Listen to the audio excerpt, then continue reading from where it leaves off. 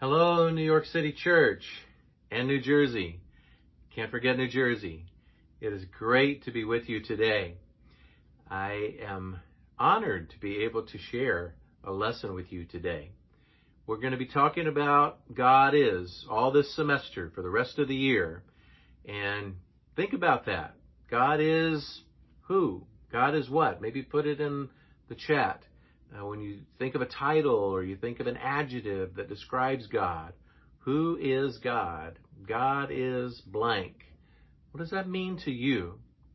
We'll be talking about a number of different characteristics of God in this last part of the year. But we don't do that just for us to try to see who God is. We also reflect on ourselves as we do that. Who is God? And how can I be more like Him? Who is God? And as His people, how can we be more like Him? And that is what we're going to be exploring together. My topic today is God is the great I am. And of course, this comes from Exodus chapter 3. And one of the things that I appreciate so much about God is that we don't have to just go off in a corner and speculate about who He is and what His nature is like. We don't have to just philosophize about, okay, this is what I think God might possibly be. God has revealed Himself to us. And God lets us know who He is. And when you look in the scriptures, we get to see this is God. And He does this in such a very great way in Exodus chapter 3. God is the great I am. Oh man, I wish we had time to really explore Exodus chapter 3 and look at it bit by bit and piece by piece. But if we were to do that, we wouldn't be able to focus in on what we should focus in on, and that is God revealing His name to Moses, and by doing that, revealing His character to Moses, because in this ancient setting, the name was associated with the character. So who does God reveal Himself as being to Moses here in Exodus chapter 3? Let's zero in on this part of the story. If you know the story at all, then you know that Moses was raised as the son of the most powerful person in the world at that time, Pharaoh of Egypt. But then Moses went into the desert. And while he was in the desert, he sees this burning bush. He's a shepherd looking out, sees this burning bush, and he's drawn to it because it's consumed in flame, but it's not being consumed. It just keeps burning bright. And so he goes over, and God speaks from that burning bush and reveals Himself to Moses. And when you get down to verse 10, it says, this is God speaking to Moses, "So now I am sending you to Pharaoh for you to bring my people, the Israelites, out of Egypt." That's a prophetic call. And with many prophetic calls in the Bible, the person who's supposed to be the prophet, they protest. Well, just hold on a second here. And that's what Moses does. And he gives all these excuses, and we won't be able to look at all of them because of time. But let me look at two of them, and the second one we'll really drill down on a bit. First, Moses says in verse 11, "Who am I to go to Pharaoh and bring the Israelites out of Egypt?" Well, that's his excuse. Well, why me of all people? Why in the world would you pick me? Look, I'm a shepherd. I'm keeping a flock of sheep here. They're not even mine, okay? They're my father-in-law's, and so why pick me? But he forgets that, you were raised the son of Pharaoh. The brother that you were raised with is now Pharaoh himself. I mean, God's really picking somebody who's quite qualified. But sometimes we protest when God calls us. And that's what Moses is doing here. So what does God say? This ties into God revealing His name. In verse 12, He says, "I shall be with you." I'll be with you. "And this is the sign by which you will know that I was the one who sent you. After you have led the people out of Egypt, you will worship God on this mountain, Mount Horeb." So God takes away that excuse. And then Moses gives a second excuse. In verse 13, he said to God, look, if I go to the Israelites and say to them, the God of your ancestors has sent me to you, and they say to me, what's his name? What am I to tell them? In other words, you're sending me, and I don't even know who you are. I don't even know your name. And God then takes away that excuse by revealing his name to Moses. And this is the verse I want us to focus in on. God is the great I am. God said to Moses, I am he who is. And he said, this is what you are to say to the Israelites. I am has sent you. God is the great I am. Or God is I am. Let's explore that a little bit. Because God, in revealing his name, he's not just saying his name, he's revealing who he is to Moses.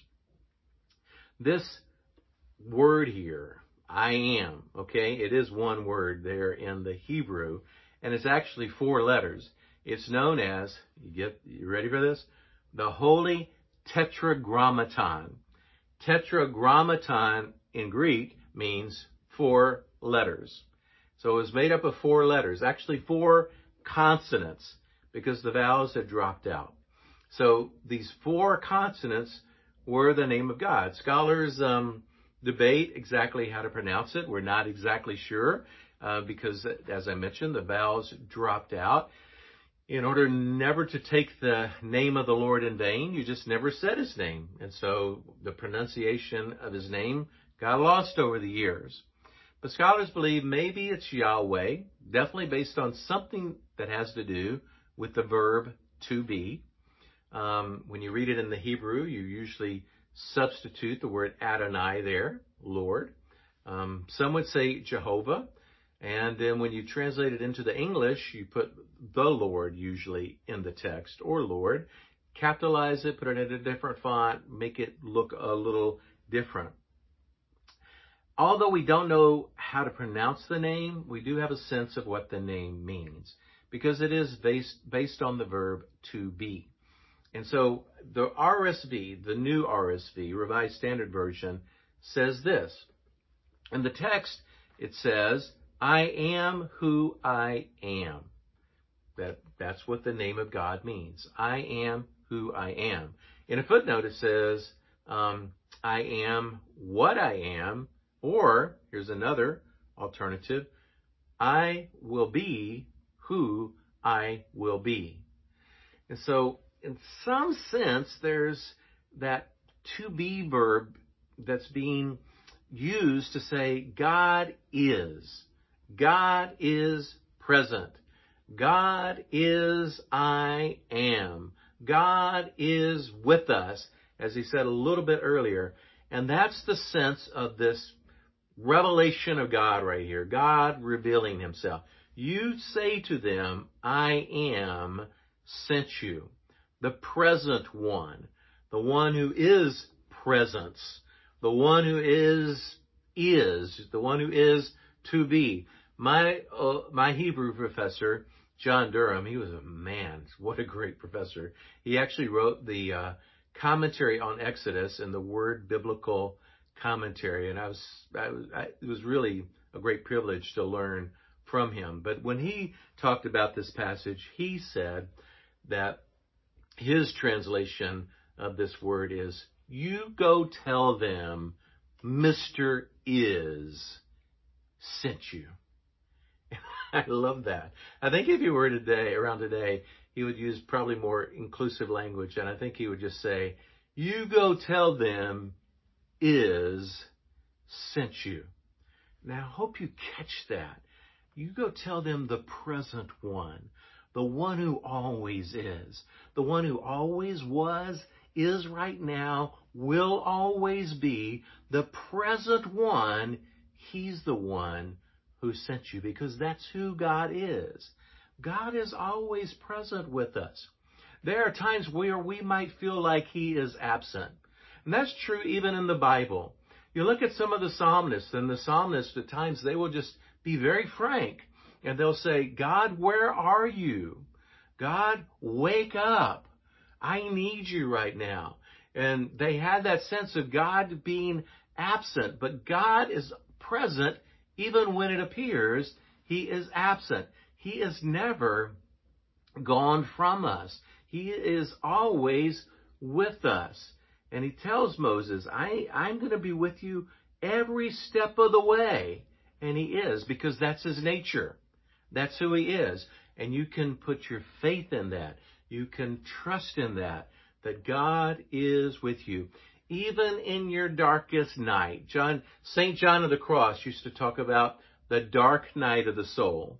And the dark night of the soul is these times where you have this existential feeling like I am alone here. I am by myself here. I cannot find my way out of this. Even in those times, God is present with you. I remember a time in my own life in which my mother was very sick, and she'd been sick for a number of years. They couldn't exactly pinpoint why she was so sick. And she went from doctor to doctor. She and my dad lived in Tennessee. We were living here in New York. We'd just gotten back from a trip to India, just looking to do mission work in India. And I actually did preach that Sunday. It was called India Day. I remember it. We got a phone call from Tennessee, and Lee told me, she said, Steve, you need to sit down. And I'd been planning on going to see my mom. The surgeons actually said, wait till the surgery is over. Come visit then. She'll need you more after the surgery. Well, they took her in to do a scan, and she just died on the table. She never made it to surgery. But then Lee tells me also, she said, that's not all, Steve. You need to, I have more to tell you. When your dad was coming back from the hospital after your mom passed, he was in a car accident, and he's had a heart attack. And I can remember my world being shaken at that point. I just lost my mom. I wasn't sure what shape my dad was in. Fortunately, he survived that, and he lived into his 90s, so 30 more years plus. And yet, at the moment, it seemed like this is the dark night of my soul. And I know many of you have been going through that. Many of you have lost loved ones in the pandemic, and you've not been able to say goodbye. You've not been able to be there by their side. And you've not been able to be at the funeral. My dad could not go to my mom's funeral because he was in the hospital himself. And I went down, and it just felt so incredibly heavy. But there was another sense to me that I knew that even in the midst of all of that, God was present, because that's who God is. God is present even in the darkest moments. Have you ever gone through something with your children? You know, your children have been sick. Your children have gone through things. There's nothing worse than that. I mean, you would rather take the sickness on yourself than to see your child suffering through it. Those are dark nights, really dark nights of the soul. And there's a temptation to feel like, oh, God is not in this. God is absent from all of this. But that's not who God is. That's not the nature of God. He's present even in the darkest times. And in times in which we can't figure out what to do and we don't know the answers, God is present. And that's where we should put our faith and our trust, that God is present in this moment. That's who God is. God is the great I am. God is present. And as Christians, there's a couple other things I want us to talk about, because not only is God present, when you turn to Matthew chapter 1, verse 23, and you look at what it says about Jesus, this is fantastic, because it says, behold, a virgin with child will have a son, and they will call him Emmanuel. Emmanuel, which is being translated, God with us. And so with Jesus, we have also this sense of God is present. God is with us. Not only God, the Father and the God of the Hebrew Bible, but also Jesus. Jesus is with us, always present. And that's fantastic, because when you look at Jesus, you're actually seeing God. And when you think about living out your day, you have Jesus with you all the time. That's fantastic. Not only that, my friend Mike Toller used to say, he'd get on a roll, he'd say, and that's not all, there's more beside. And not only that, there's more beside.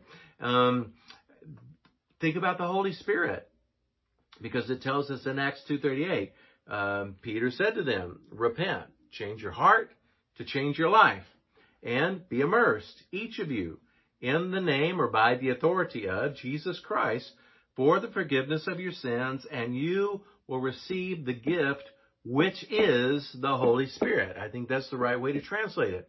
The gift which is, or who is, the Holy Spirit. And so not only do we have Jesus with us all the time, we have the Holy Spirit with us all the time. God is. He's always there. Jesus is God with us. He's always there. And the Holy Spirit is this gift we've been given when we're baptized. He's with us all the time. We take him wherever we go. That's fantastic.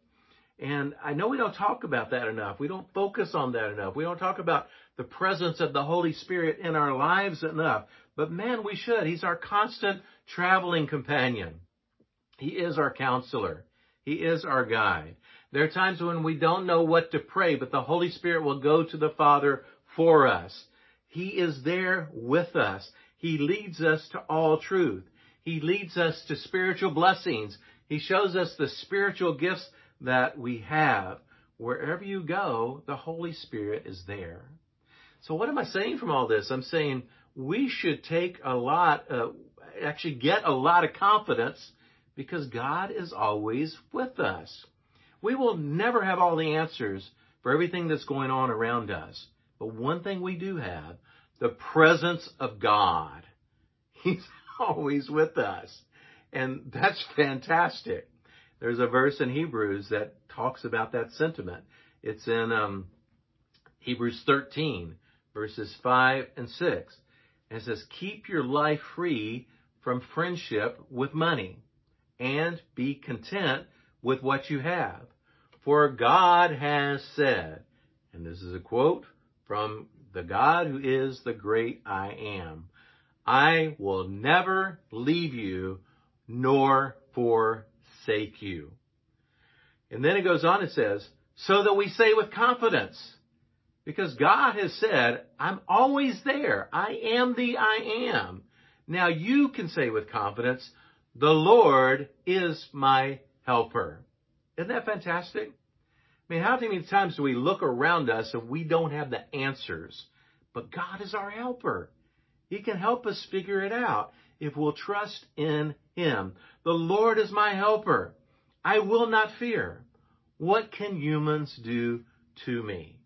It's fantastic that God is with us every step of the way. Howard Thurman, who wrote Jesus and the Disinherited, I've mentioned that book before. When he was a small boy, his mom woke him up in the middle of the night and took him outside to see Halley's Comet, to watch it streak across the sky. And Thurman writes about this in his book. And he asked his mom, he said, are we okay? Are we okay watching this? Is the comet going to hit the earth? He had some concerns. And his mom said, just gave him this little word here. It says, nothing will happen to us, Howard. God will take care of us. And that's what God was telling Moses. Moses, I've got you. I am here with you. Thurman would go on to write, many things have I seen since that night. Times without number I have learned that life is hard as crucible steel. But as the years had unfolded and the majestic power of my mother's glowing words have come back again and again, beating out its rhythmic chant in my own spirit, here are the faith and the awareness that overcome fear and transform it into the power to strive, to achieve, and not to yield. we can have confidence, not because we are all that, because we aren't all that.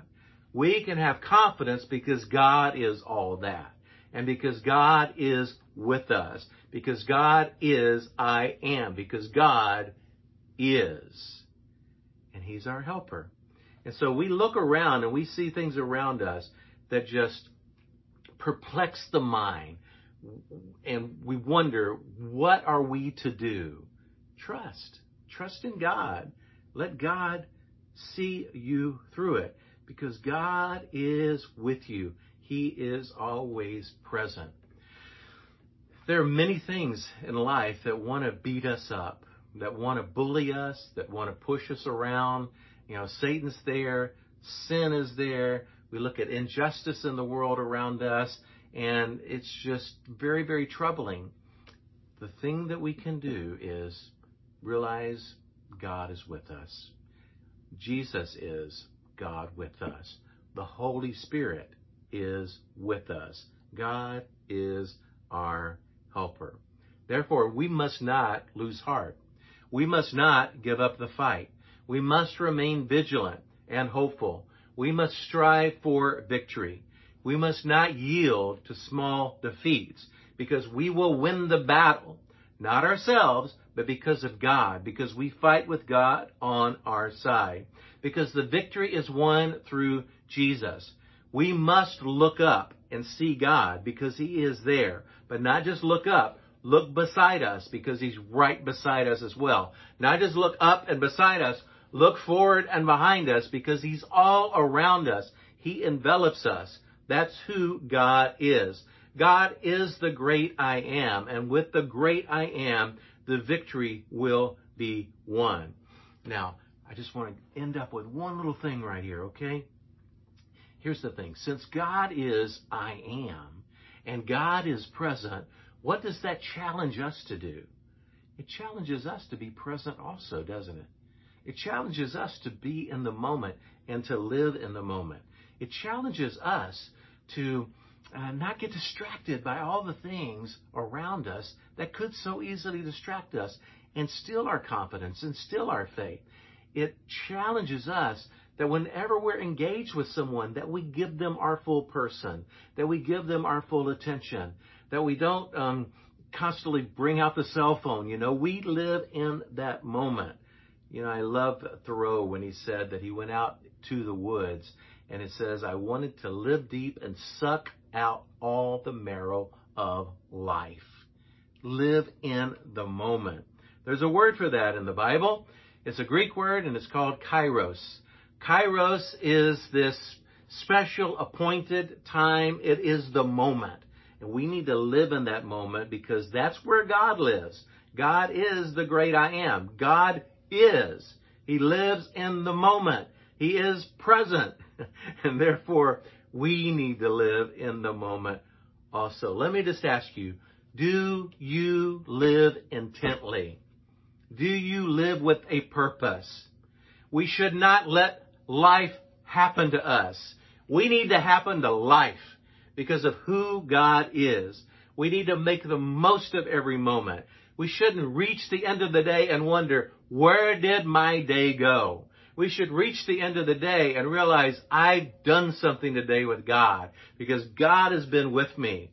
God is the I am. He is present with us. And since He is present, we must also be present. I want to ask you to wake up every morning this week and just begin your day by saying, God is. And I also want you to think about God is I am. God is present. And then call on Him throughout the day because He's your helper. And that's where your confidence comes from, knowing that He is with you. Carpe diem. Seize the day because God is the great I am. Now we're going to take communion right now. I know that's some transition right there. We're going to take communion right now. And God is present in communion as well. He's with us right now.